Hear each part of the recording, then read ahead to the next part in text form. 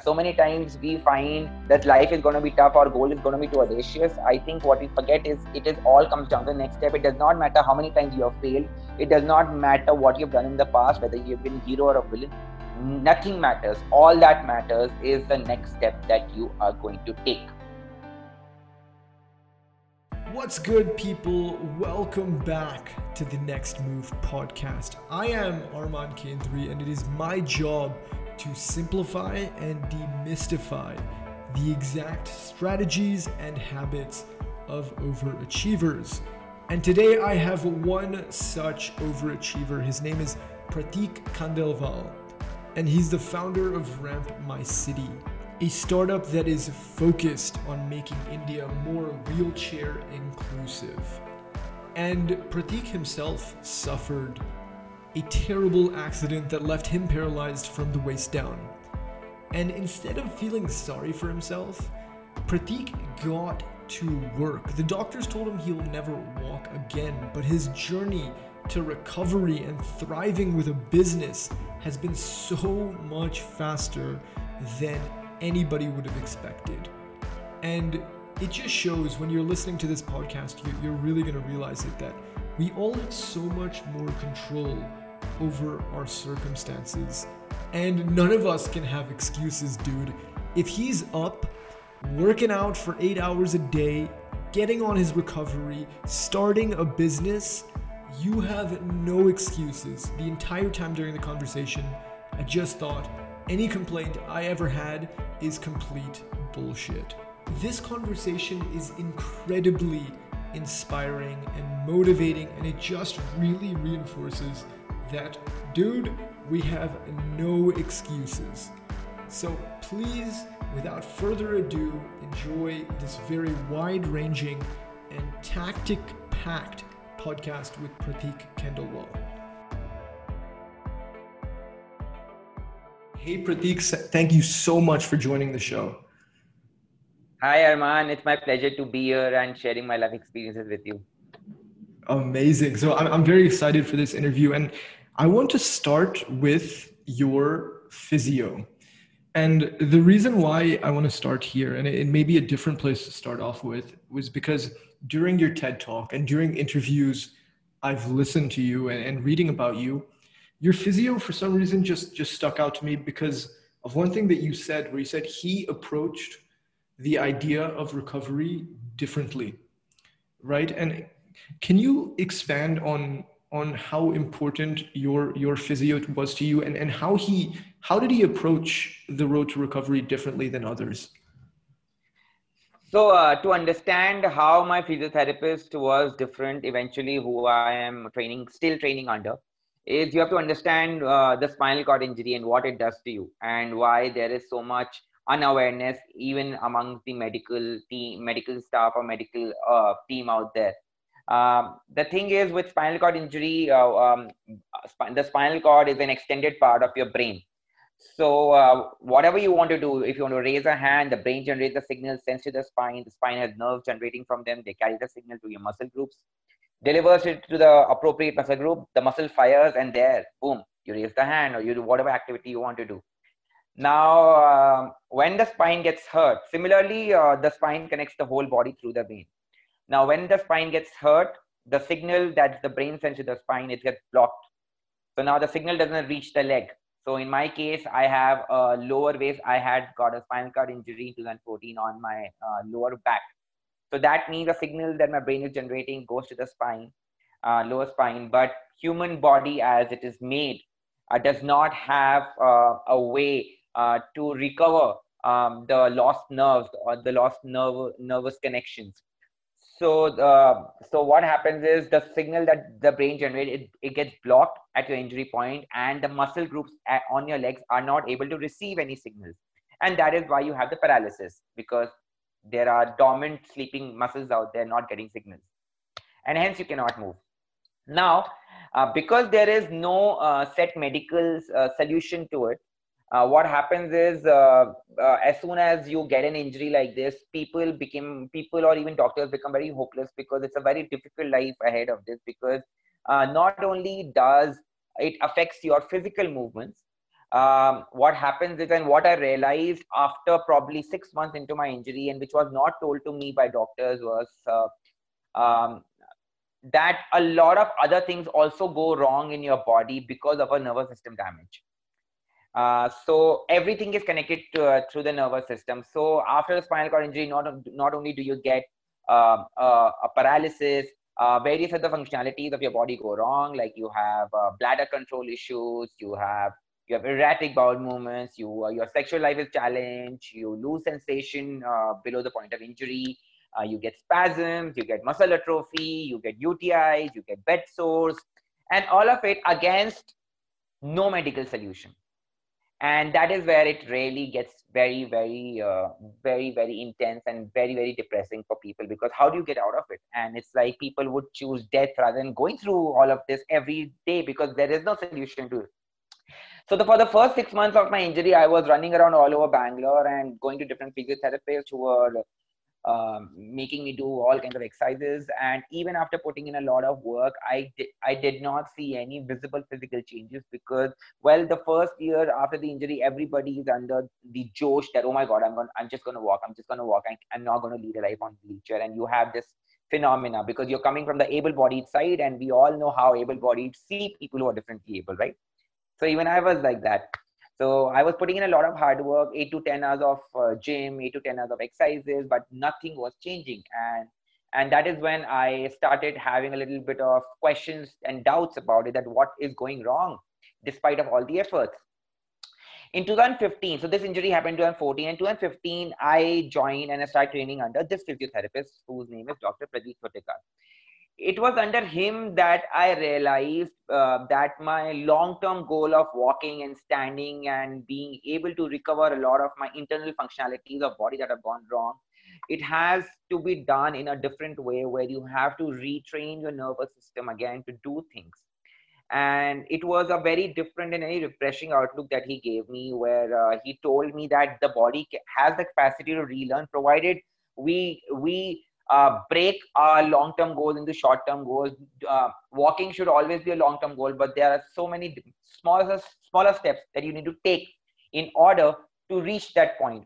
And I think that really helped me, because he gave me insights into how what I can recover in the next week, what I can recover in the next month, and breaking those goals down into shorter goals really helped me declutter, and it helped me with my recovery. And at the same time, when I started doing those exercises, I realized that I started getting control of my internal body functionalities also. With respect to bladder, I had better bladder control. I was having better digestion. My movement started, my sensation started coming back in slow phases. It was very slow, but I saw, even if it's an iota of change, there is a change there's a glimmer of hope. And I think that is the glimmer of hope that I live by. And here we are today in front of Arman.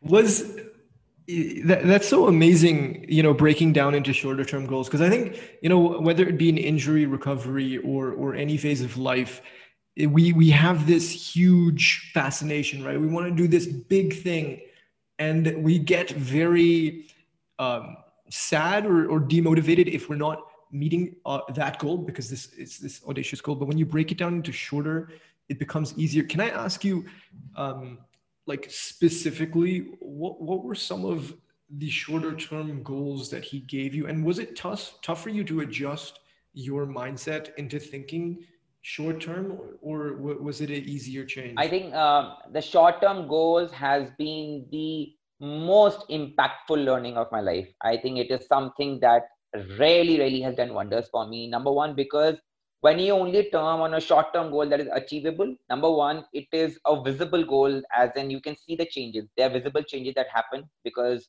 your target is not too big, it's small. Number two, it also declutters your head. When we should always set audacious goals, but I think the journey to 1,000 miles starts with one step.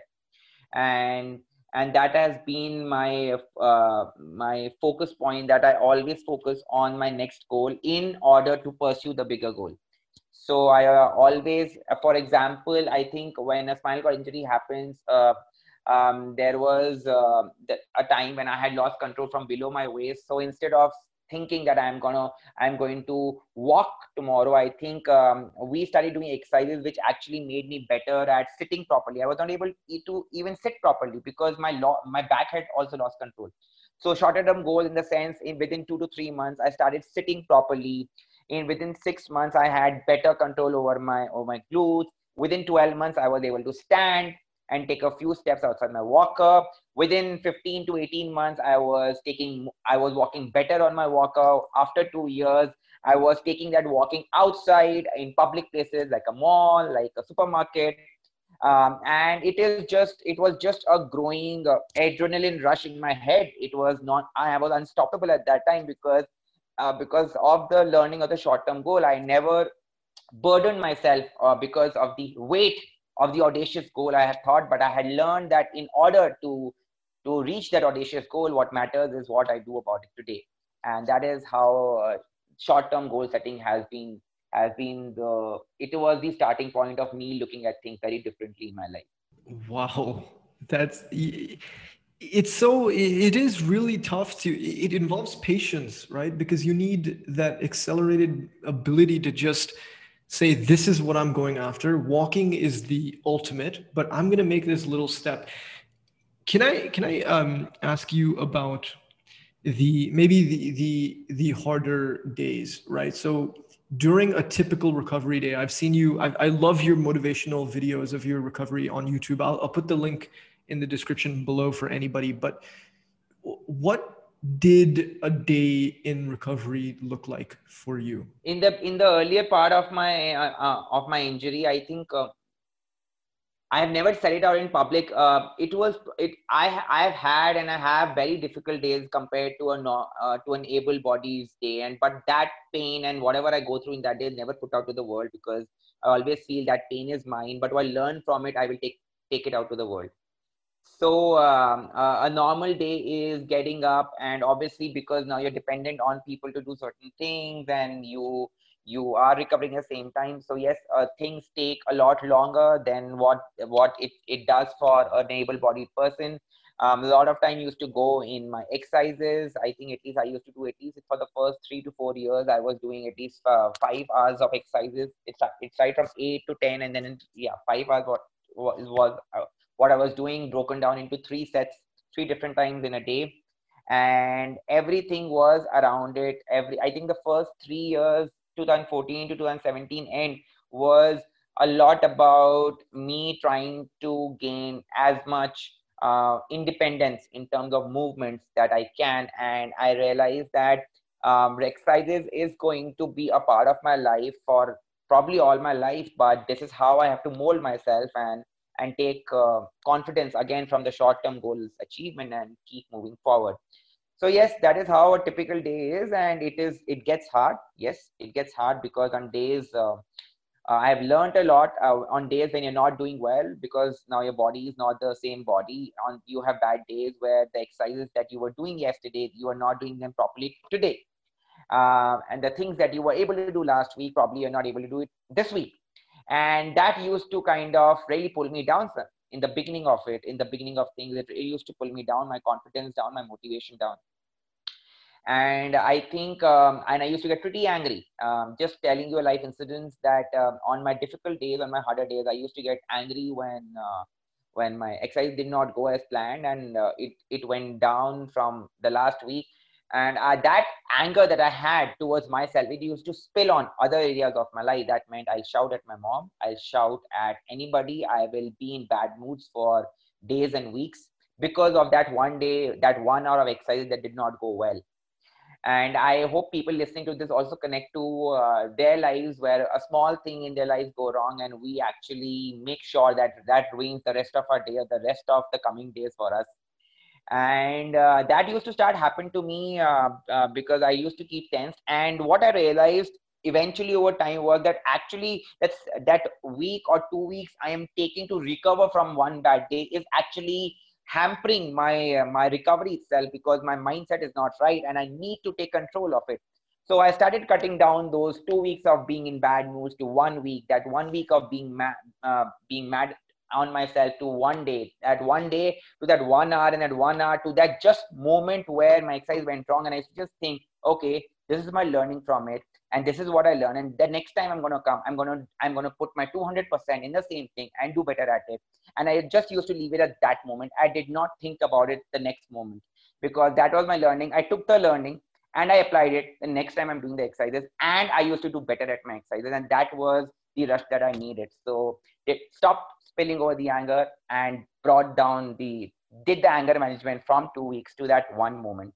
And I have again used it in other areas of my life to not let temper, anger, restlessness, or losing of composure to spill on to other things. Dude, that's incredible. And for me, I take that like very much to heart, because for example, if I felt I didn't perform in a podcast, or even little things like I played badly at football or something like that, I will go and I will like just be beating myself up for a little bit, and then you think about it and you're like, dude, it's just a game or something like that. How did you make that mental shift? Because yeah, we can say like, stop thinking about it, it's over, it's done. What was the self-talk to get there? How do you make that progress? I have very high expectations from my own self, and failure is not an excuse, and no blames, no excuse, I think. So if I have to move forward, I have to let that negative thought off me.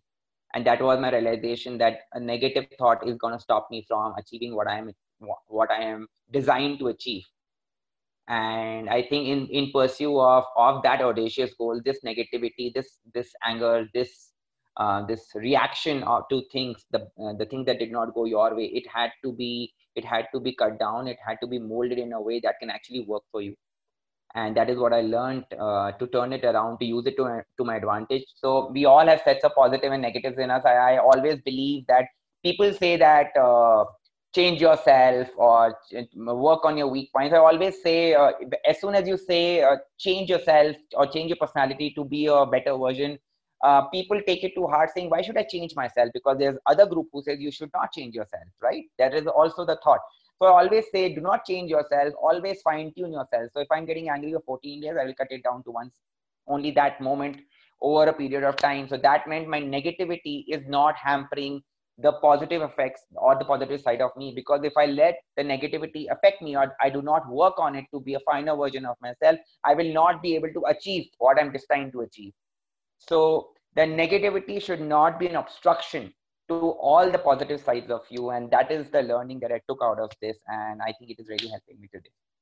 Wow. And I want to, put a pin on setting audacious goals, because I really want to get there and how you're applying it now.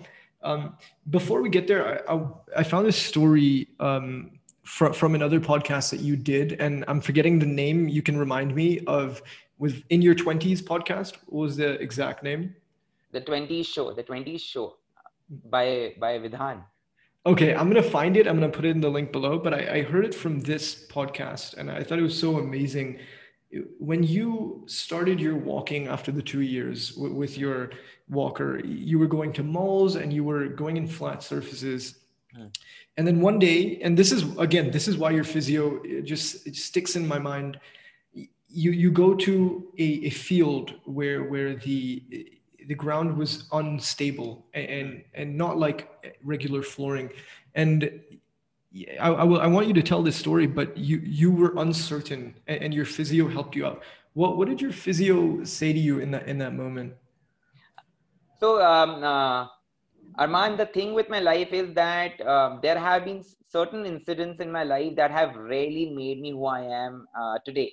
So they have really formed my core. So one of them was this incident that when I was walking on flat surfaces and I was really confident with it, and my physio wanted to reach the next stage of recovery, and he took me to a field nearby, a sports field nearby, and he said that we should walk on uneven fields now as the next part of recovery. So on this stretch of land that he chose for me to walk on, it was a very difficult track, especially for somebody who's recovering from paralysis and he's just learning to walk, where he falls even on flat surfaces. And this is the stretch of land that he chose for me, which was rocky, muddy, uneven. It had just rained, so it was wet. And it was like, even on in my earlier days when I was all fine and able-bodied, I would have difficulty walking on that track. And he just chose it for me. He said, walk.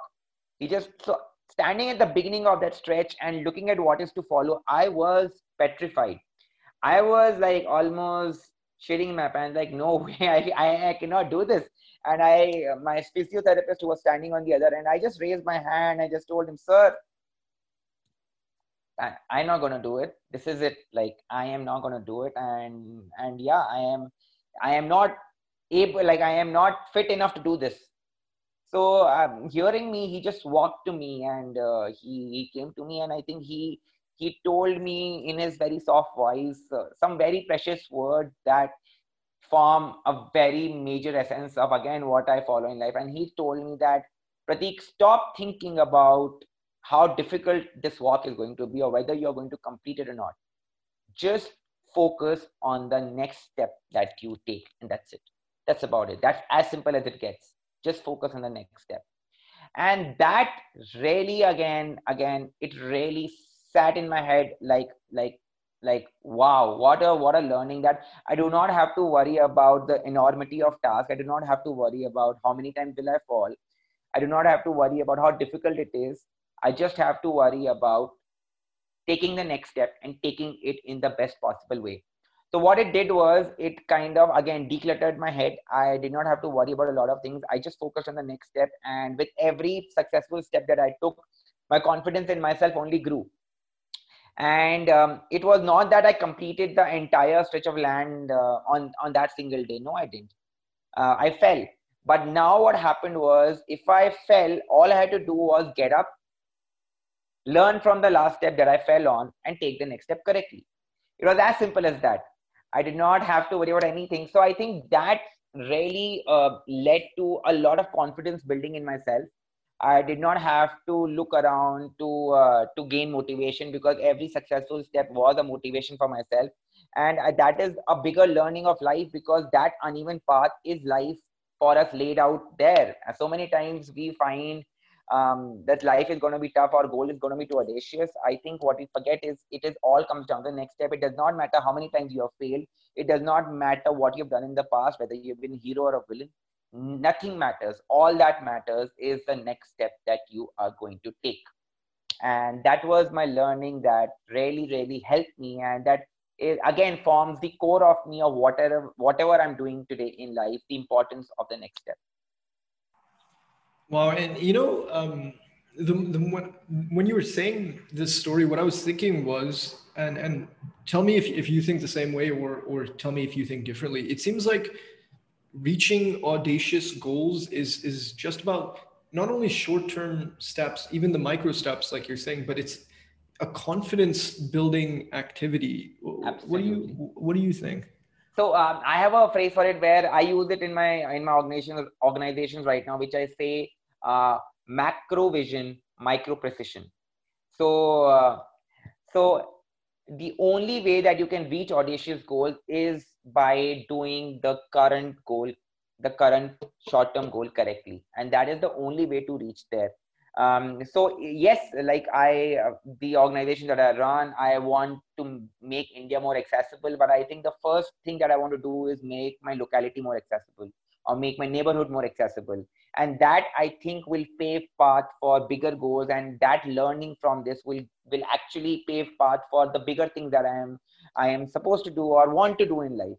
So I think it is very important. So what short-term goal setting does is, how it kind of prepares you for the audacious goals, is because you become more focused on, because now your task is cut out, you have to think of smaller things. You become more in, you get more, you can see the short-term goal happening in front of you in short time. So that is, again, confidence building, where you can see it happening visibly. You can see the change with the short-term goal. So again, that is confidence building.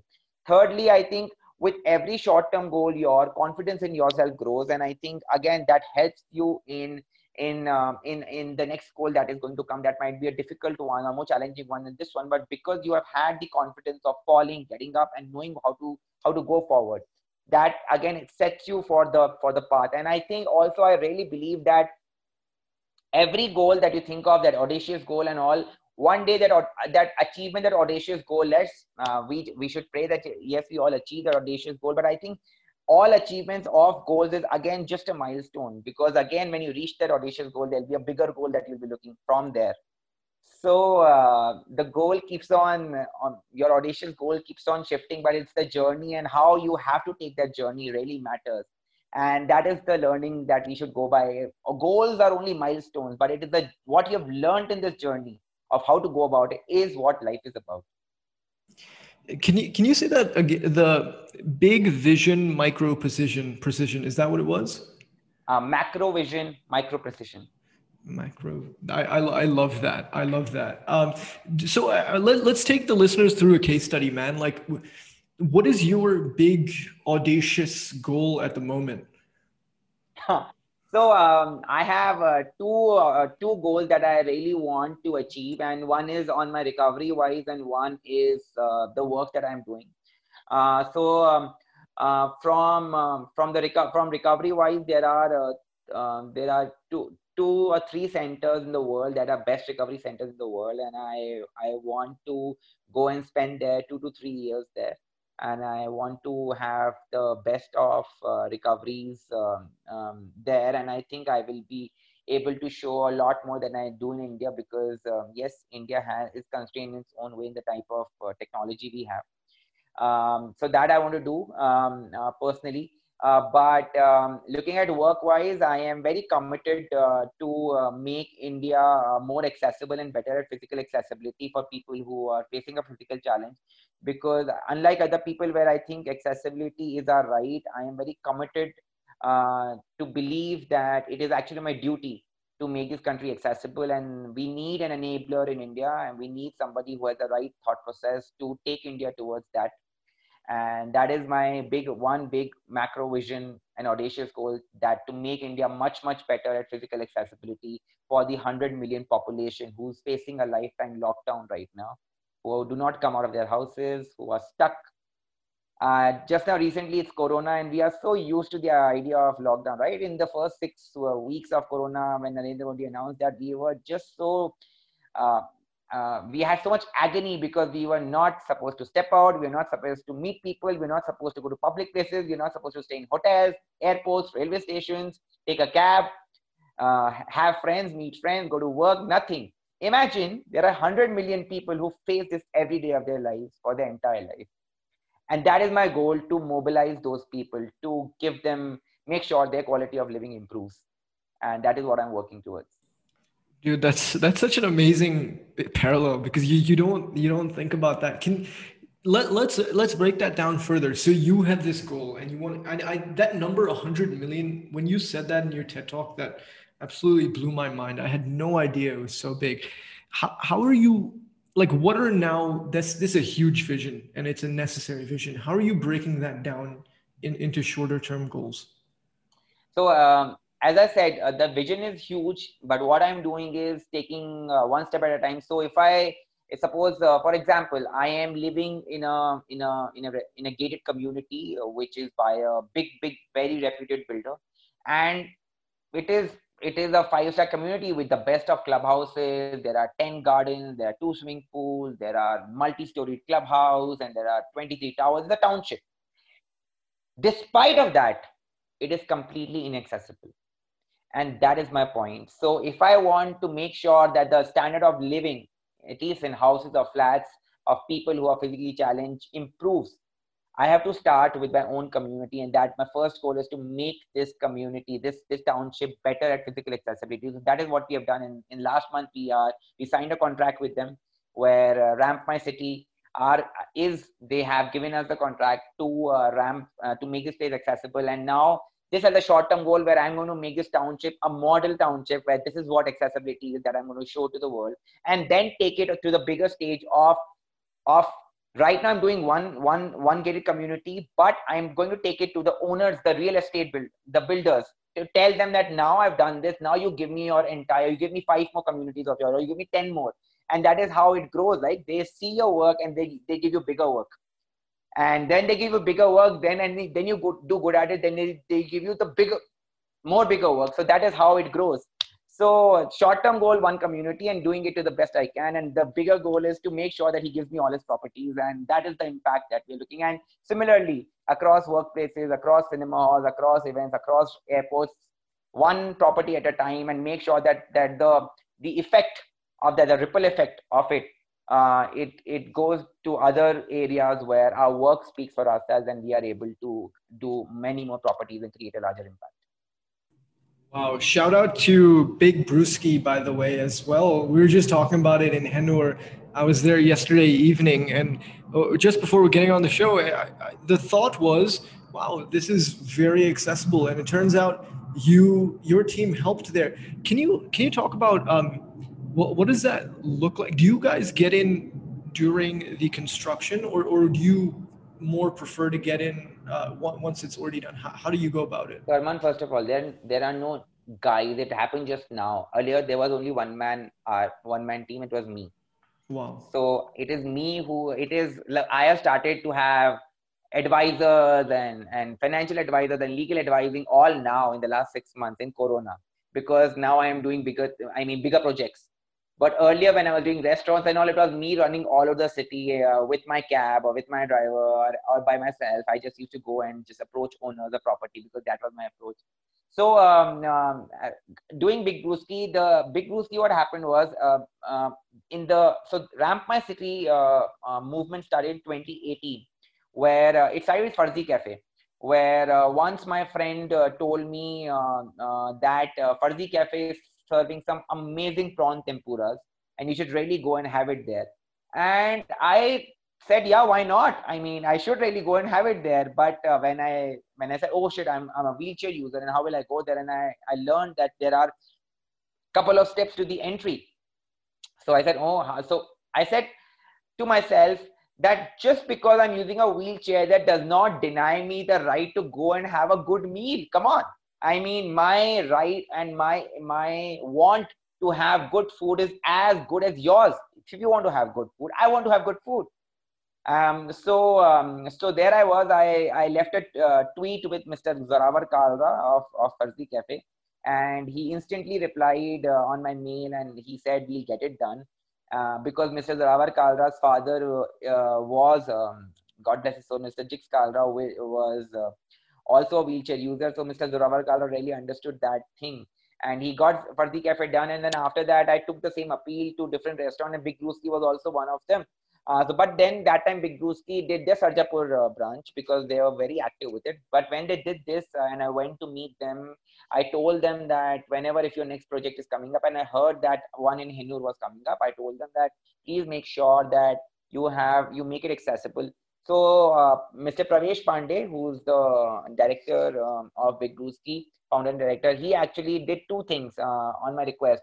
One is he made entire Big Brewski accessible in terms of the ground floor, the entire place accessible. Number two, on my special request, he also made a wheelchair-friendly washroom there for people who are using a wheelchair.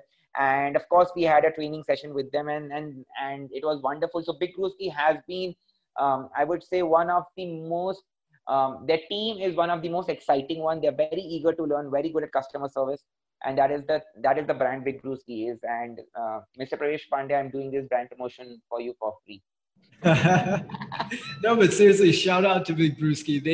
The place is incredible, and it's so awesome to see them go above and beyond. Now, my other fascination with you, and this is kind of, again, I like to go all over the place as well. Yeah. When you're on recovery, right, and you have these audacious goals, and you have this and that, it doesn't have to apply to anything, but when you have something so challenging, what I've found with you is, again, through my research, there's like an energy there, right? Like there's like a huge positive energy that you have. How do you cultivate the energy when maybe you don't feel like it? Is there anything that you do, habits, routines, anything like that? I get asked this question a lot of times, that what was the moment in your life when you turned from negative to positive? And I always tell people that I was always positive. So the thing is this, Arman, you will understand, when this kind of injury that happens, it gets with it not only a lot of a lot of troubling health issues throughout your life. But what it gets with it is social isolation. It gets a treatment where you're only seen as a patient, where friends don't talk to you, where society only has pity and sympathy for you, and where you're doomed to be roasted for devil's dinner. Like, you are just felt your existence is invalid. And me, somebody who was living a life in his 20s, which was a dream life, which, because I was professionally very successful, I was traveling all over the world, I was the talk of the town as far as the party scene was concerned. I had a girlfriend doing very well in US and supposed to get married, and everything was my way, and I could not have dreamt of a better life. And then boom, one day this accident happened, and there I was with a paralysis, with no medical solution, with depression, with people talking ill about you, with your only seen as a patient, and all that came with it. And it took a lot of time for me to absorb it. But at the end of the day, the only thing that I told myself is that my life is only going to be one thing, and that is fantastic. And there is no other way that it can be. And in order to for my life to be fantastic, what I had to do was, so so there I was. So after this 1 year post this accident, everything had changed, not only bodily wise but society wise. I was no longer first partying, and there was no friends. My girlfriend had left me, and I did not know what to do. And I think at that point, because now all you have is yourself, and the biggest fight is in your head only. Because now what do you do about the situation? Because yes, if there was a medicine and you could have gotten cured, you can do something about it tomorrow, right? But there's nothing. So now what do you do? So I think at that moment I realized that what I have to do is stick to my strengths. Stick to my strengths. And that is, I love living life outside my comfort zone. I was a very hardworking guy. I am a very hardworking guy.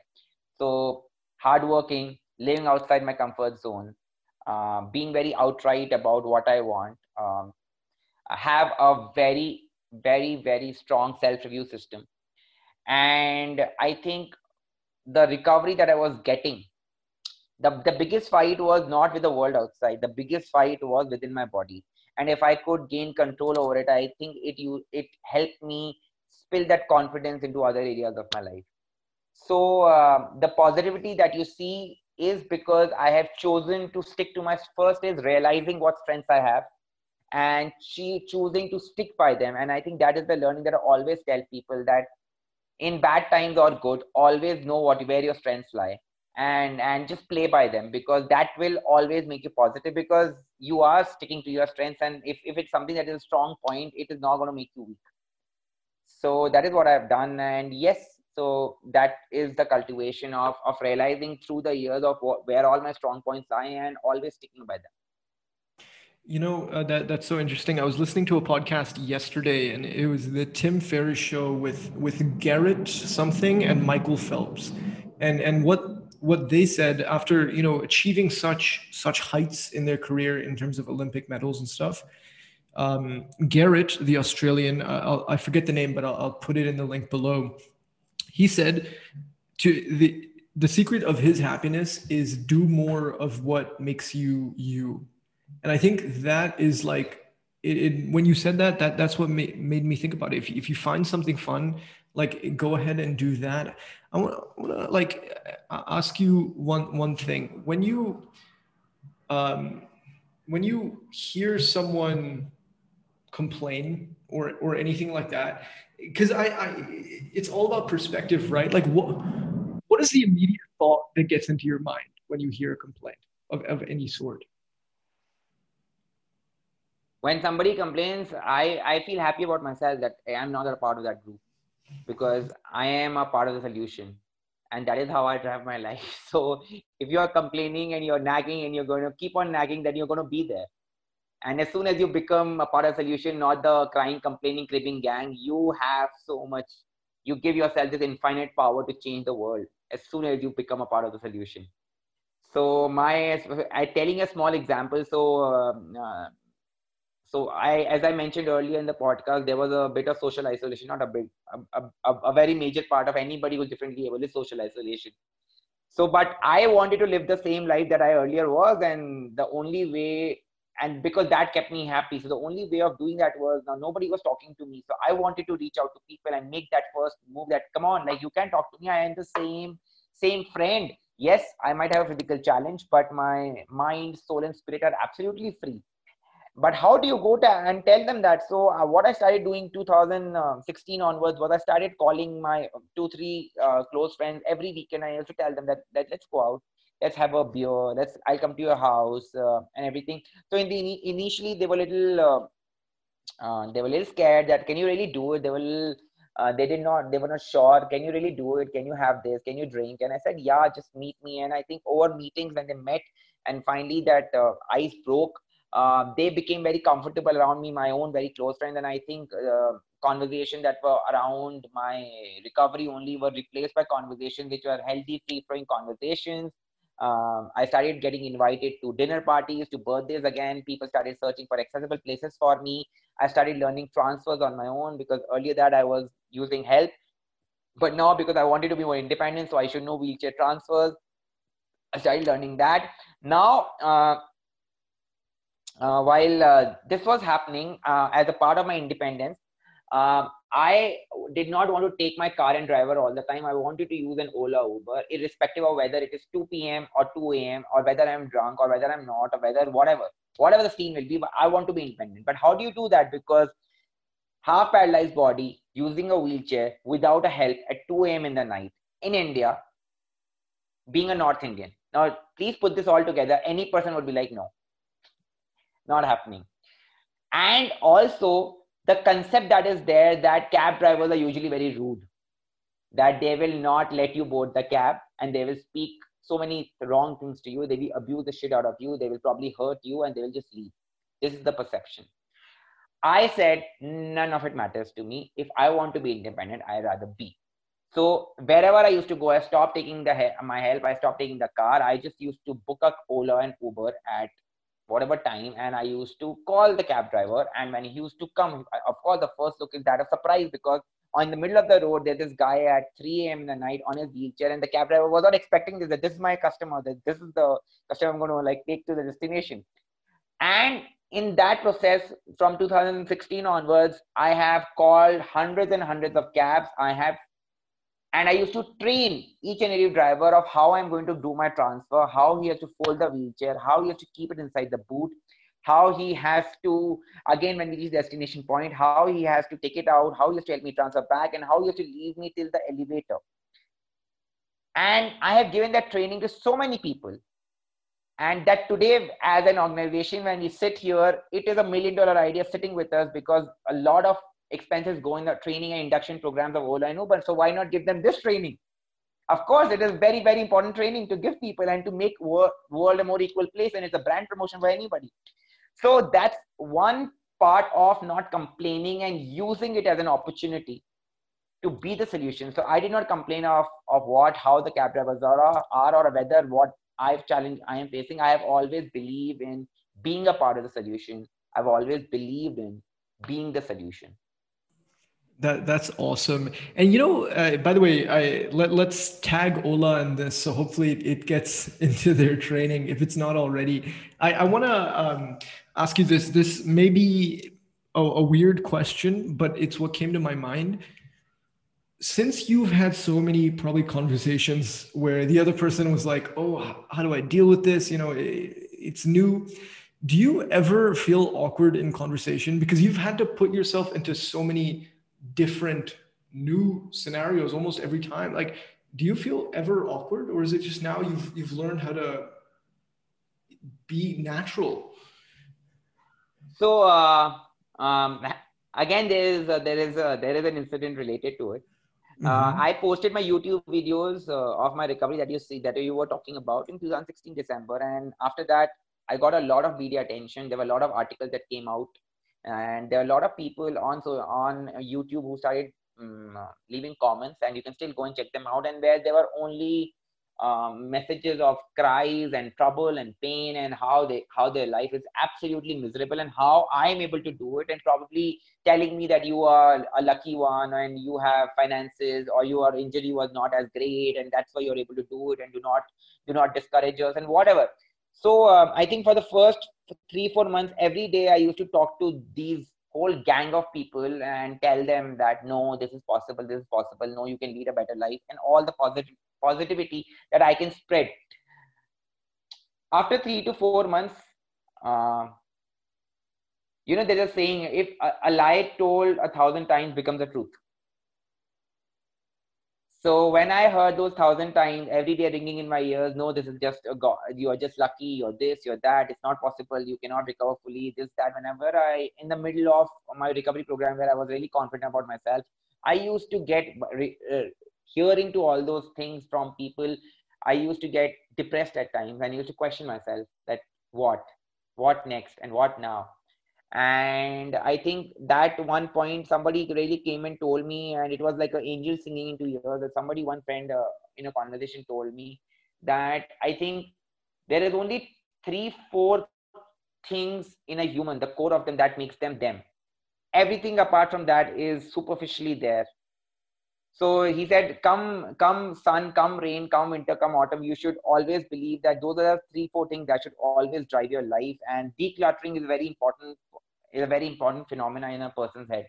So irrespective of the world says about you, how they think about you, it comes down to how you think about things and what you want to stick to. So that is one strategy that I really use, that whenever I have awkward conversation where people come up to me and say things to me that, oh this, oh that, and how are you doing this, even people who are injured or even people who are able-bodied, whoever comes to me, I think having a conversation with me where I only make the effort to have the conversation, you spend 5 to 10 minutes with me, you will not. People have come and told me that when people speak to me for longer, after 10-15 minutes, they do not see the wheelchair. They somehow do not see the wheelchair. They're like, there's so much of you that we do not see the wheelchair, and it's just like a tool with you. That's it. And I think that I take that as a very big compliment. I said, okay, yeah, something has hit them. No, that's so true. And that's the reason why I thought it, because like you're so used to dealing with new scenarios and situations. So when one comes up for you, you know how they always say, put yourself in an uncomfortable situation every single day or something like that. It must be like you just know how to handle it. Like for us, probably our nerves will get going, heart rate start going faster, but you doing that, that's why the thought came into my head. And I want to ask one final question, and what that is what is the difference between, in terms of mental, the way you approach life, what is the difference between Pratik before the accident and Pratik after the accident? What are the few major things?